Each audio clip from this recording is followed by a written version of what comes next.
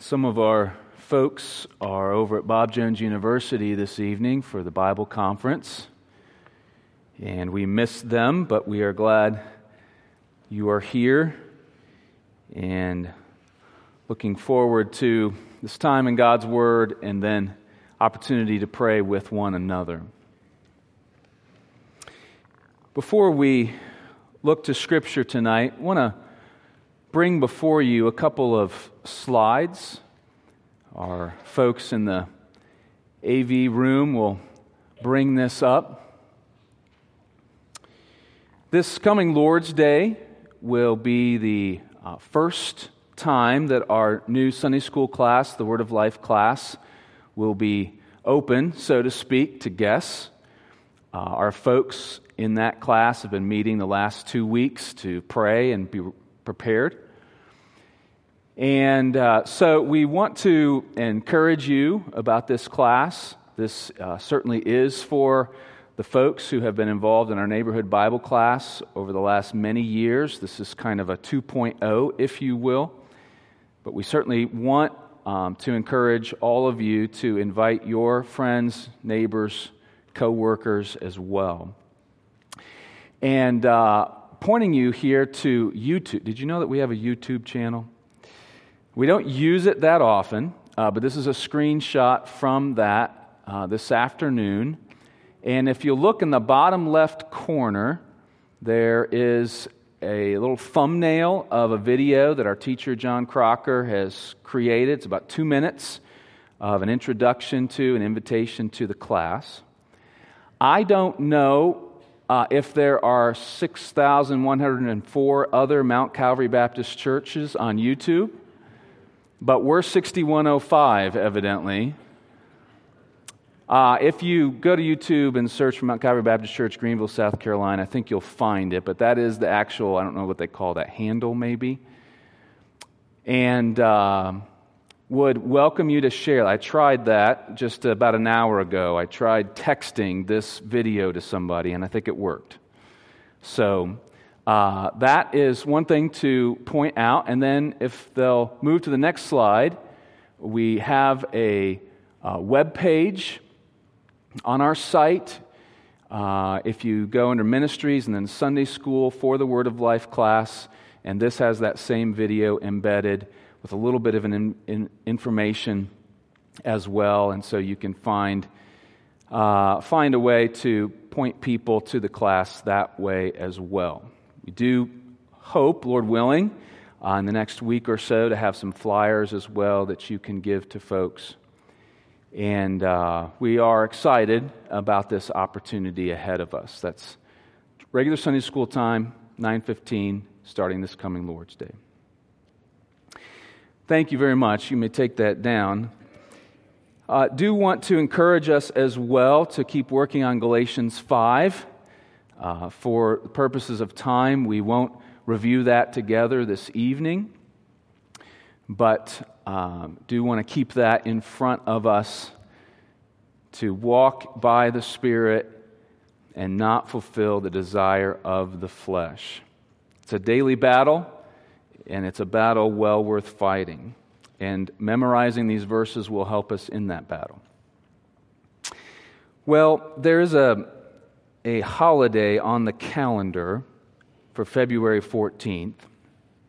And I don't know what your feelings are about that, but I want to set you at ease regardless of those feelings. I'm not prepared to preach a Valentine's Day sermon. But I do believe the Lord would have us use the occasion to think about the love of God for sinners. And in conjunction with the start of this new Sunday school class, I've been burdened over the last few weeks, at least a couple of weeks, with a passage of Scripture that I believe the Lord would have us consider together tonight. And we're going to do so through the lens, through the prism of a promise. And so we're going to turn first of all to that promise and then to our main text. The promise is in John 6, if you turn there first.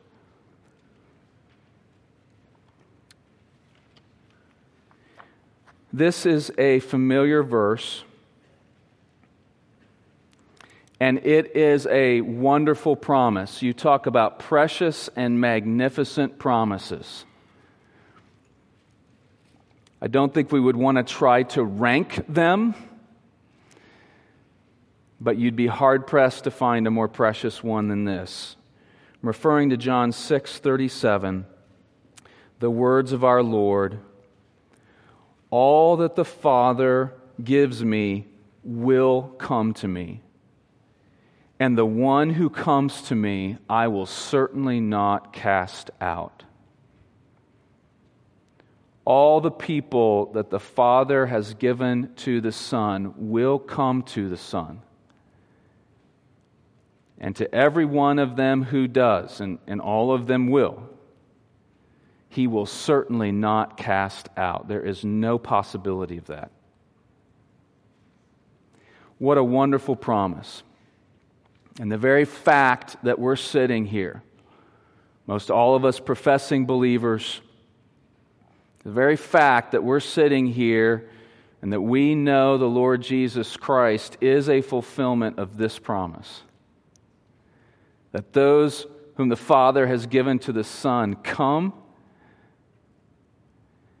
and that when they come, He has not cast us out. And that's the lens through which we want to look at one of our Lord's parables. And so if you turn now back to the book of Matthew in chapter 22.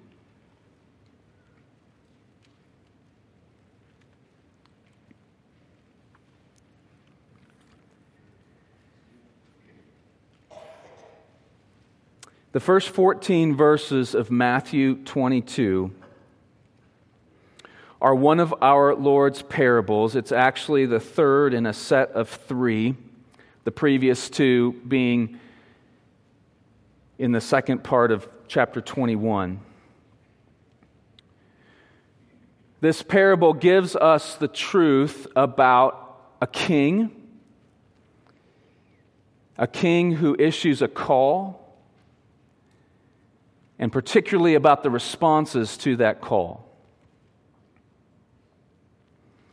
The audience who originally heard Jesus' teaching, that Matthew faithfully records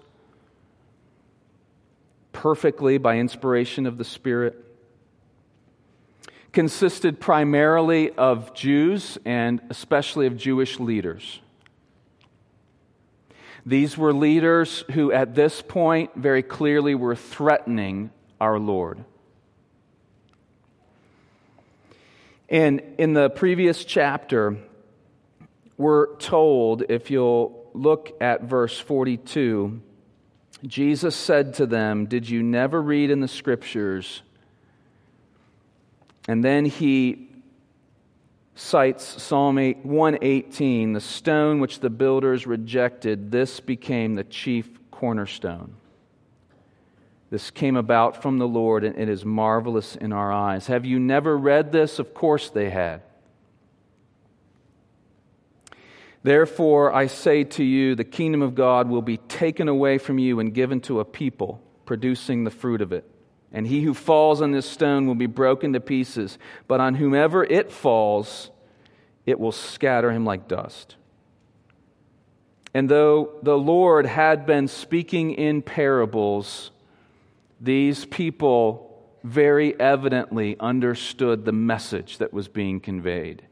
For verse 45 relates, "When the chief priests and the Pharisees heard his parables, they understood that he was speaking about them. And they wanted to seize him, but they also feared the people." And so these were the builders who had rejected the stone that was becoming the chief cornerstone. And so at the end of the parable that we'll consider briefly this evening, we see verse 15 of chapter 22 now, that the Pharisees went and plotted together how they might trap him in what he said. And then the context succeeding our passage tonight relates several instances of various people and groups trying to trap the Lord in his teaching. So this parable very clearly speaks of the Jews and of their rejection of the Messiah. And we would misunderstand it if we did not bring that context front and center as we looked at the Lord's teaching this evening. But this parable also teaches us much about God's calls to sinners generally and about the responses of sinners to those calls. In fact, I did not plan this, but took it as the Lord's clear providence. I was reading a book really fairly unrelated to this theme yesterday morning, and the author, writing in probably the 1670s or early 1680s, was speaking of responding to God's Word, hearing God's Word and responding to it. And he said this, "It will be with you," he's speaking to fellow Englishmen, "it will be with you in this nation and this place as with the Jews. He will take Christ and the gospel from you and give it to the Americans."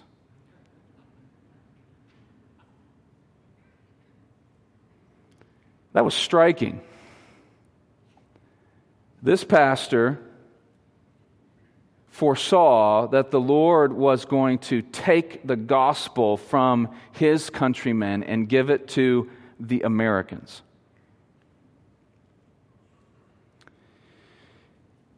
Well, what would this parable teach us about a king who issues an invitation and about the responses to that invitation, and how that might help our understanding of our responsibility today? Let's read it. Matthew 22, starting in verse 1. Jesus spoke to them again in parables, saying, "The kingdom of heaven may be compared to a king who gave a wedding feast for his son. And he sent out his slaves to call those who had been invited to the wedding feast, and they were unwilling to come. Again, he sent out other slaves, saying, 'Tell those who have been invited, behold, I have prepared my dinner. My oxen and my fattened livestock are all butchered, and everything is ready. Come to the wedding feast.'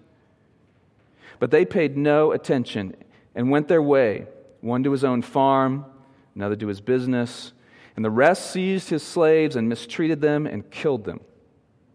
But the king was enraged, and he sent his armies and destroyed those murderers and set their city on fire. Then he said to his slaves, 'The wedding is ready, but those who were invited were not worthy. Go therefore to the main highways, and as many as you find there, invite to the wedding feast.' Those slaves went out into the streets and gathered together all they found, both evil and good, and the wedding hall was filled with dinner guests. But when the king came in to look over the dinner guests, he saw a man who was not dressed in wedding clothes. And he said to him, 'Friend, how did you come in here without wedding clothes?' And the man was speechless. Then the king said to the servants, 'Bind him hand and foot, and throw him into the outer darkness. In that place there will be weeping and gnashing of teeth. For many are called, but few are chosen.'"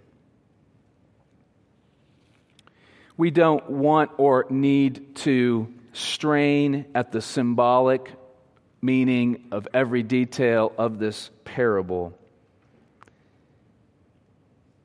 But there are brilliant threads in this story that we find woven into the fabric of many other passages of Scripture.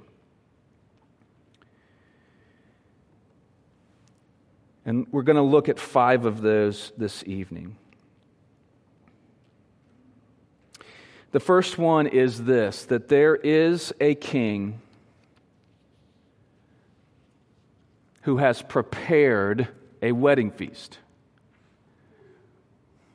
There's a king who has prepared a wedding feast. It is a grand feast. It is a bountiful feast.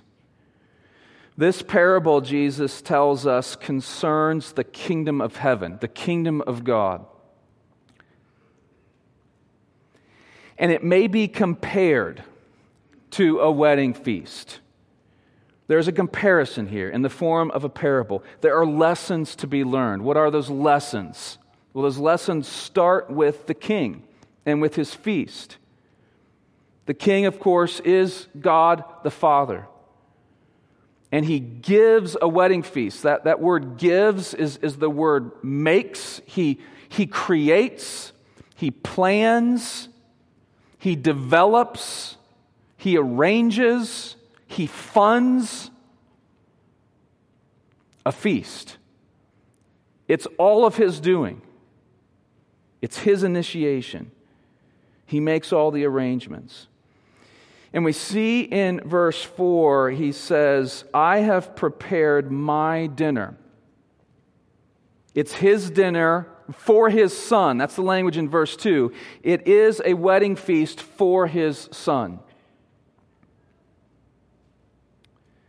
Quite a few of you in this room have married off a son or a daughter or maybe several. You know what it's like to prepare a reception. And the reception, in one sense, is for all of these people. You've invited a lot of people. You've prepared a lot of food. You've tried to match the number of people that say they're coming with the amount of food that has been prepared. But in another sense, that feast, that reception is for the bride and groom. They are the guests of honor. This feast is ultimately for the son. And it is an extravagant feast. He says, I've prepared my dinner, verse 4, my oxen and my fattened livestock are all butchered and everything is ready. This language indicates that this is not merely finger food that we're talking about here. Now please don't be offended if your specialty is finger food. When my children get married, my specialty might be finger food. It certainly won't be oxen and fattened livestock. All right, but this is an extravagant feast. The preparations have been in the works for months, and now everything is ready. It is becoming, I think, somewhat customary for engaged couples to send out a save the date even before they send out the invitations. They want to make sure that date is on your calendar even before the official invitations go out 6 or 8 weeks, whatever the proper time is, ahead of time. Okay, there's been forewarning, there's been invitation, there's been indications sent out. The prince, the crown prince, the son of the king is going to be married. There's going to be a feast, and you're invited. Now, some of you may really delight when you receive an envelope in the mail and you open it up and there's an invitation. Like you put it on your calendar right away. You wouldn't miss it for anything. Others of you are in other categories, perhaps. But we shouldn't think of this merely in our 21st century American context, as in, yeah, sure, you're going to get some invitations to weddings. This is a first century context, and this is not just anyone's wedding. This is the prince's wedding. This is a matter of state. I think we could infer that this is an obligation. It's not just free food. It's not just, well, can you work it in your schedule? The king's son is being married, and you need to come. That's the kind of invitation this is. It held tremendous significance in the ancient world when the crown prince was going to be married. This was a significant step toward his succession as the heir to the throne. There couldn't be a grander, more important occasion. And when we think of the breadth of Scripture and what it says about what God the Father has provided for sinners to the glory of His Son, and we think about this wedding feast, we know that there are dimensions that this parable isn't intended to convey, but that are more glorious than we could have ever dreamed on our own. Because this son isn't just the honored prince, the groom. He actually gave his life to purchase life for those invited guests. We sang about this past Lord's Day. The church's one foundation is Jesus Christ, her Lord. She is His new creation by water and the Word. From heaven He came and sought her to be His holy bride. And with His blood He bought her, and for her life He died. That's the Prince. That's what we're being invited to. The King is putting on an amazing wedding feast. There's a second thread. It is, as we've already indicated, that there are royal invitations sent out. Royal invitations. There's wording here that we need to notice. If you'll look at verse 3, the king sent out his slaves to call those who had been invited to the wedding feast. The word translated there, invited, is the same word as call. To call those who had been called. There's clearly an emphasis here on this calling that sets up the passage for the most significant verse, which is the last verse. Many are called. Many are issued this invitation, this royal call to come to the wedding feast.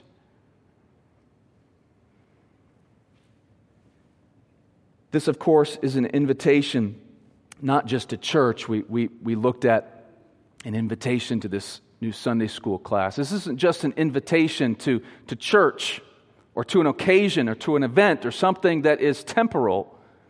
This, of course, is an invitation to the kingdom of God through Jesus Christ. And we see in verse 3 that it is refused. They were unwilling to come.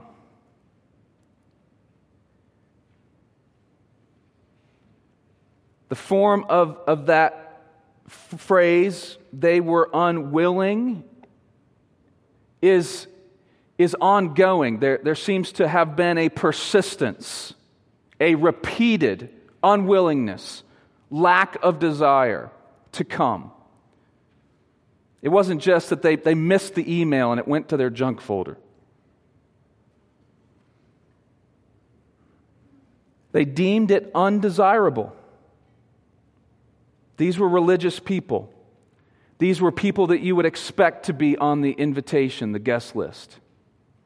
These were people who should have understood that it was their duty and privilege to come to this wedding feast. But they didn't want to. They were unwilling to come. And what's remarkable, in addition to that, is that verse 4 tells us, again, he sent out other slaves. The king, God the Father, sends out more servants, more messengers. He doesn't stop sending invitations. Not even to these people who have said no and been unwilling to this point.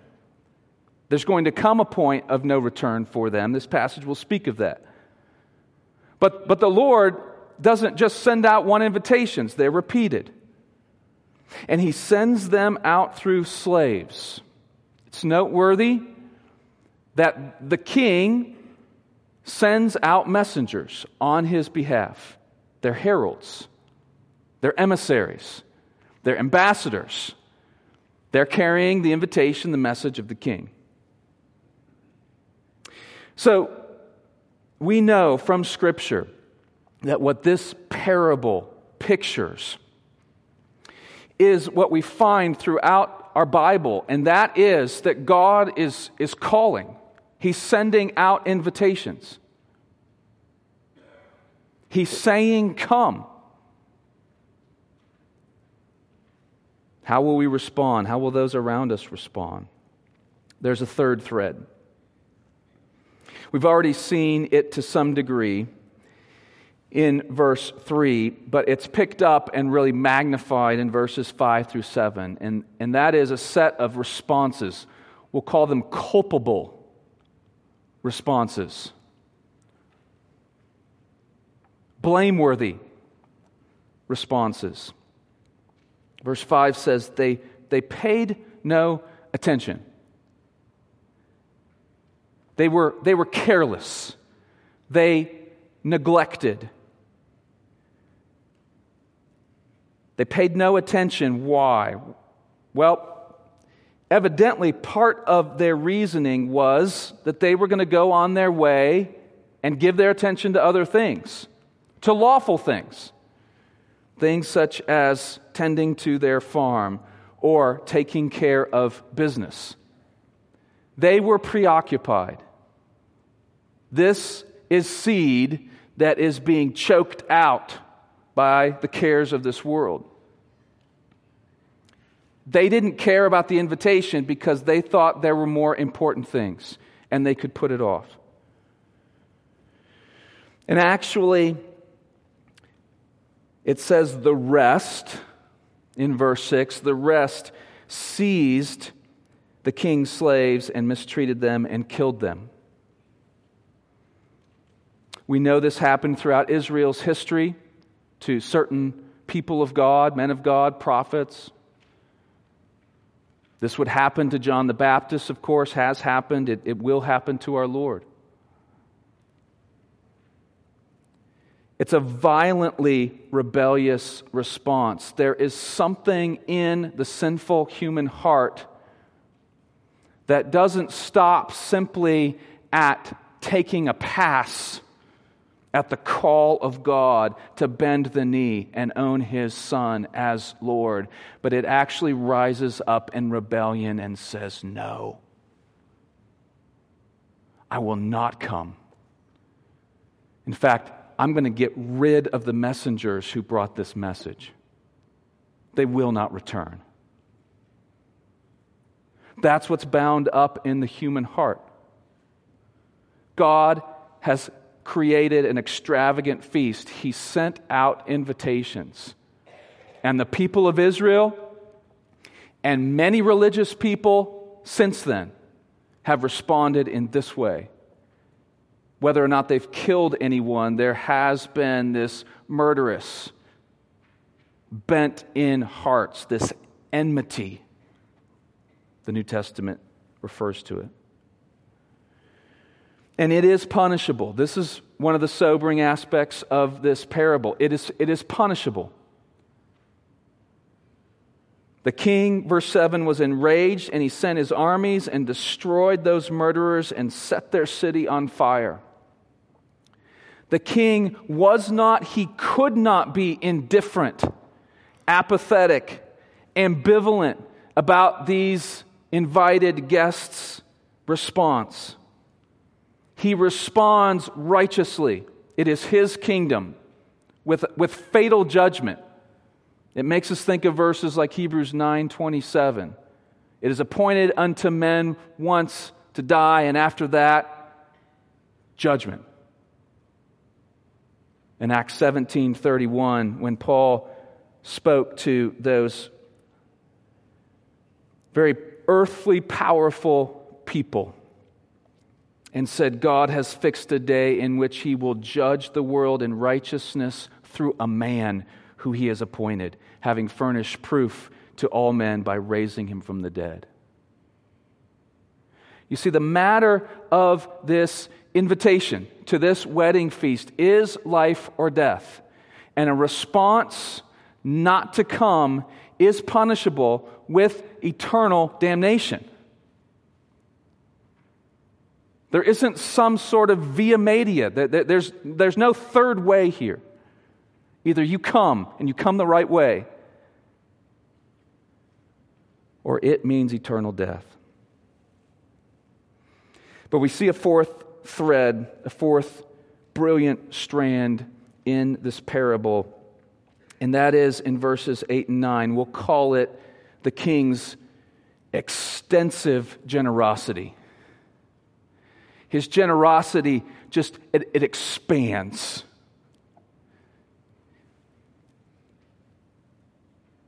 To remarkable dimensions.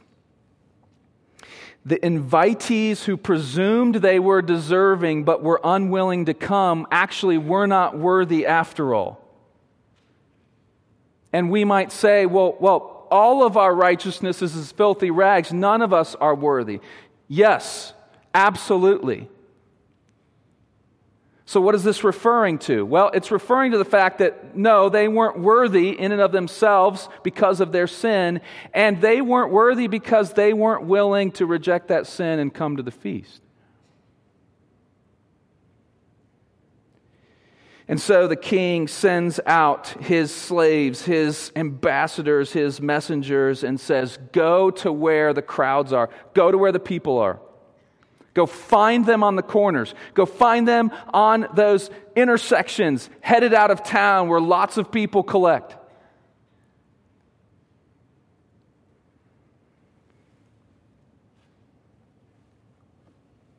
And so this appeal goes out and it draws in those who both on one hand, some are noticeably evil and others who are comparatively good.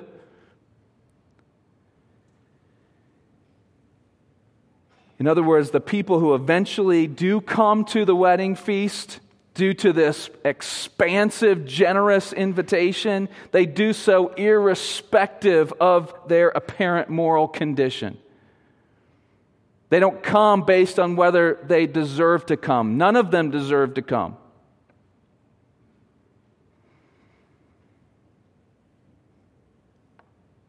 I doubt very many people in this room went to highways and byways and issued invitations to the wedding and wedding reception of your children. I'm not suggesting that that would be appropriate. But it is hard for us as human beings, even when it's revealed to us, to really grasp the grace of God to undeserving sinners like ourselves.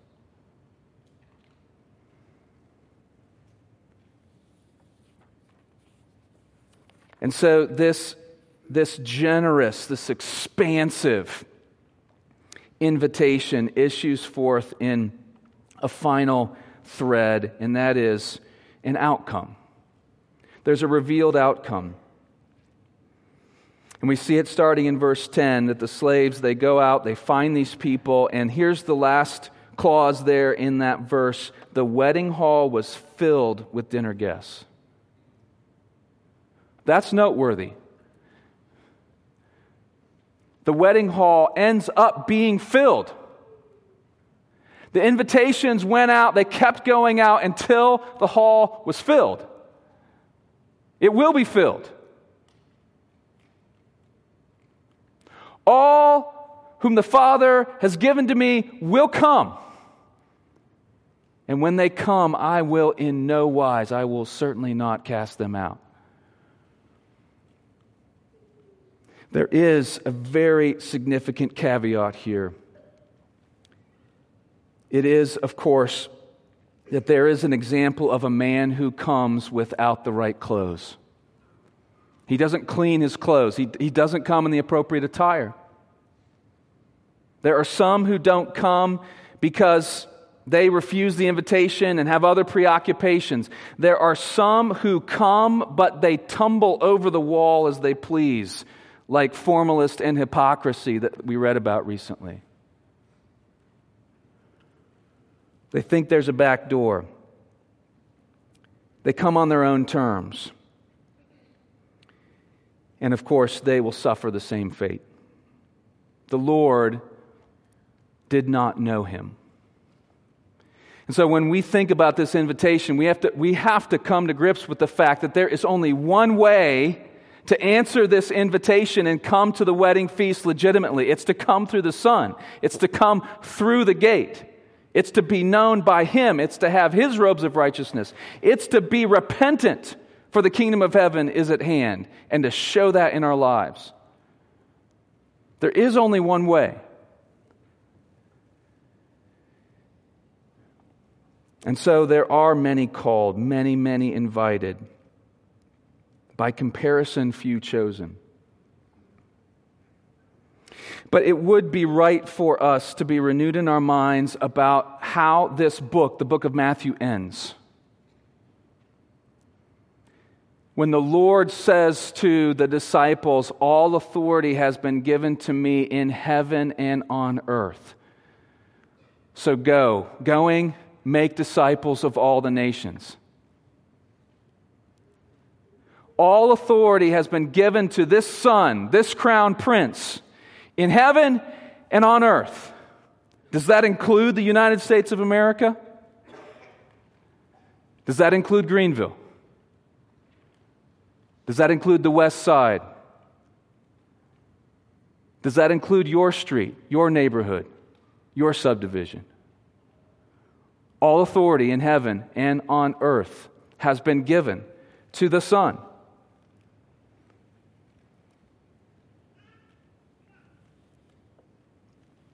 Our mission as a local church is to take the word to the world to make true disciples of Jesus Christ. And we have the privilege of sending out missionaries to the uttermost parts of the earth. We have missionaries that literally are halfway across the world.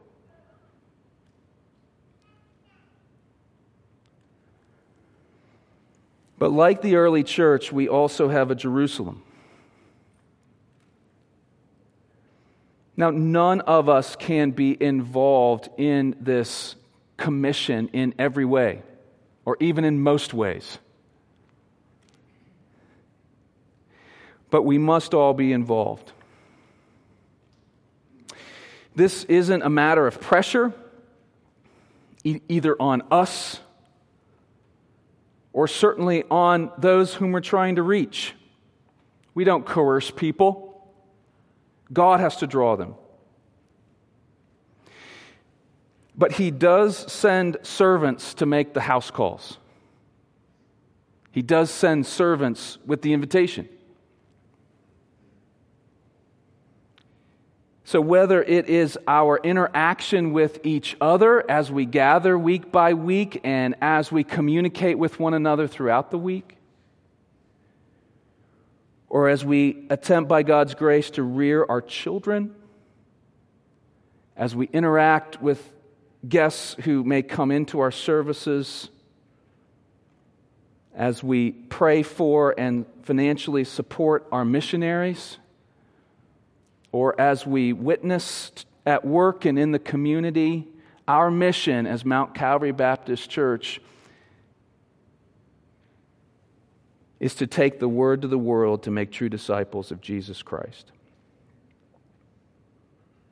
I want to encourage us as we pray tonight, in addition to the many important requests that are on our sheets and that are in your hearts, to pray not only for this new class. It's just one aspect of our ministry. It happens to be new. It happens to be focused on this. It's just one aspect of our ministry, our mission. But that each of our groups would take it as from the Lord to pray for our mission and for our involvement in that mission.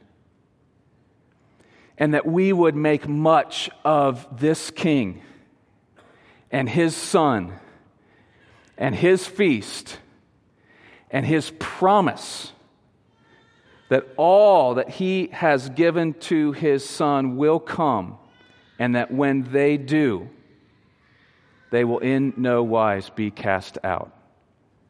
We need to take Him at His word for those around us, as we have taken Him at His word for our own eternal souls. Let's pray.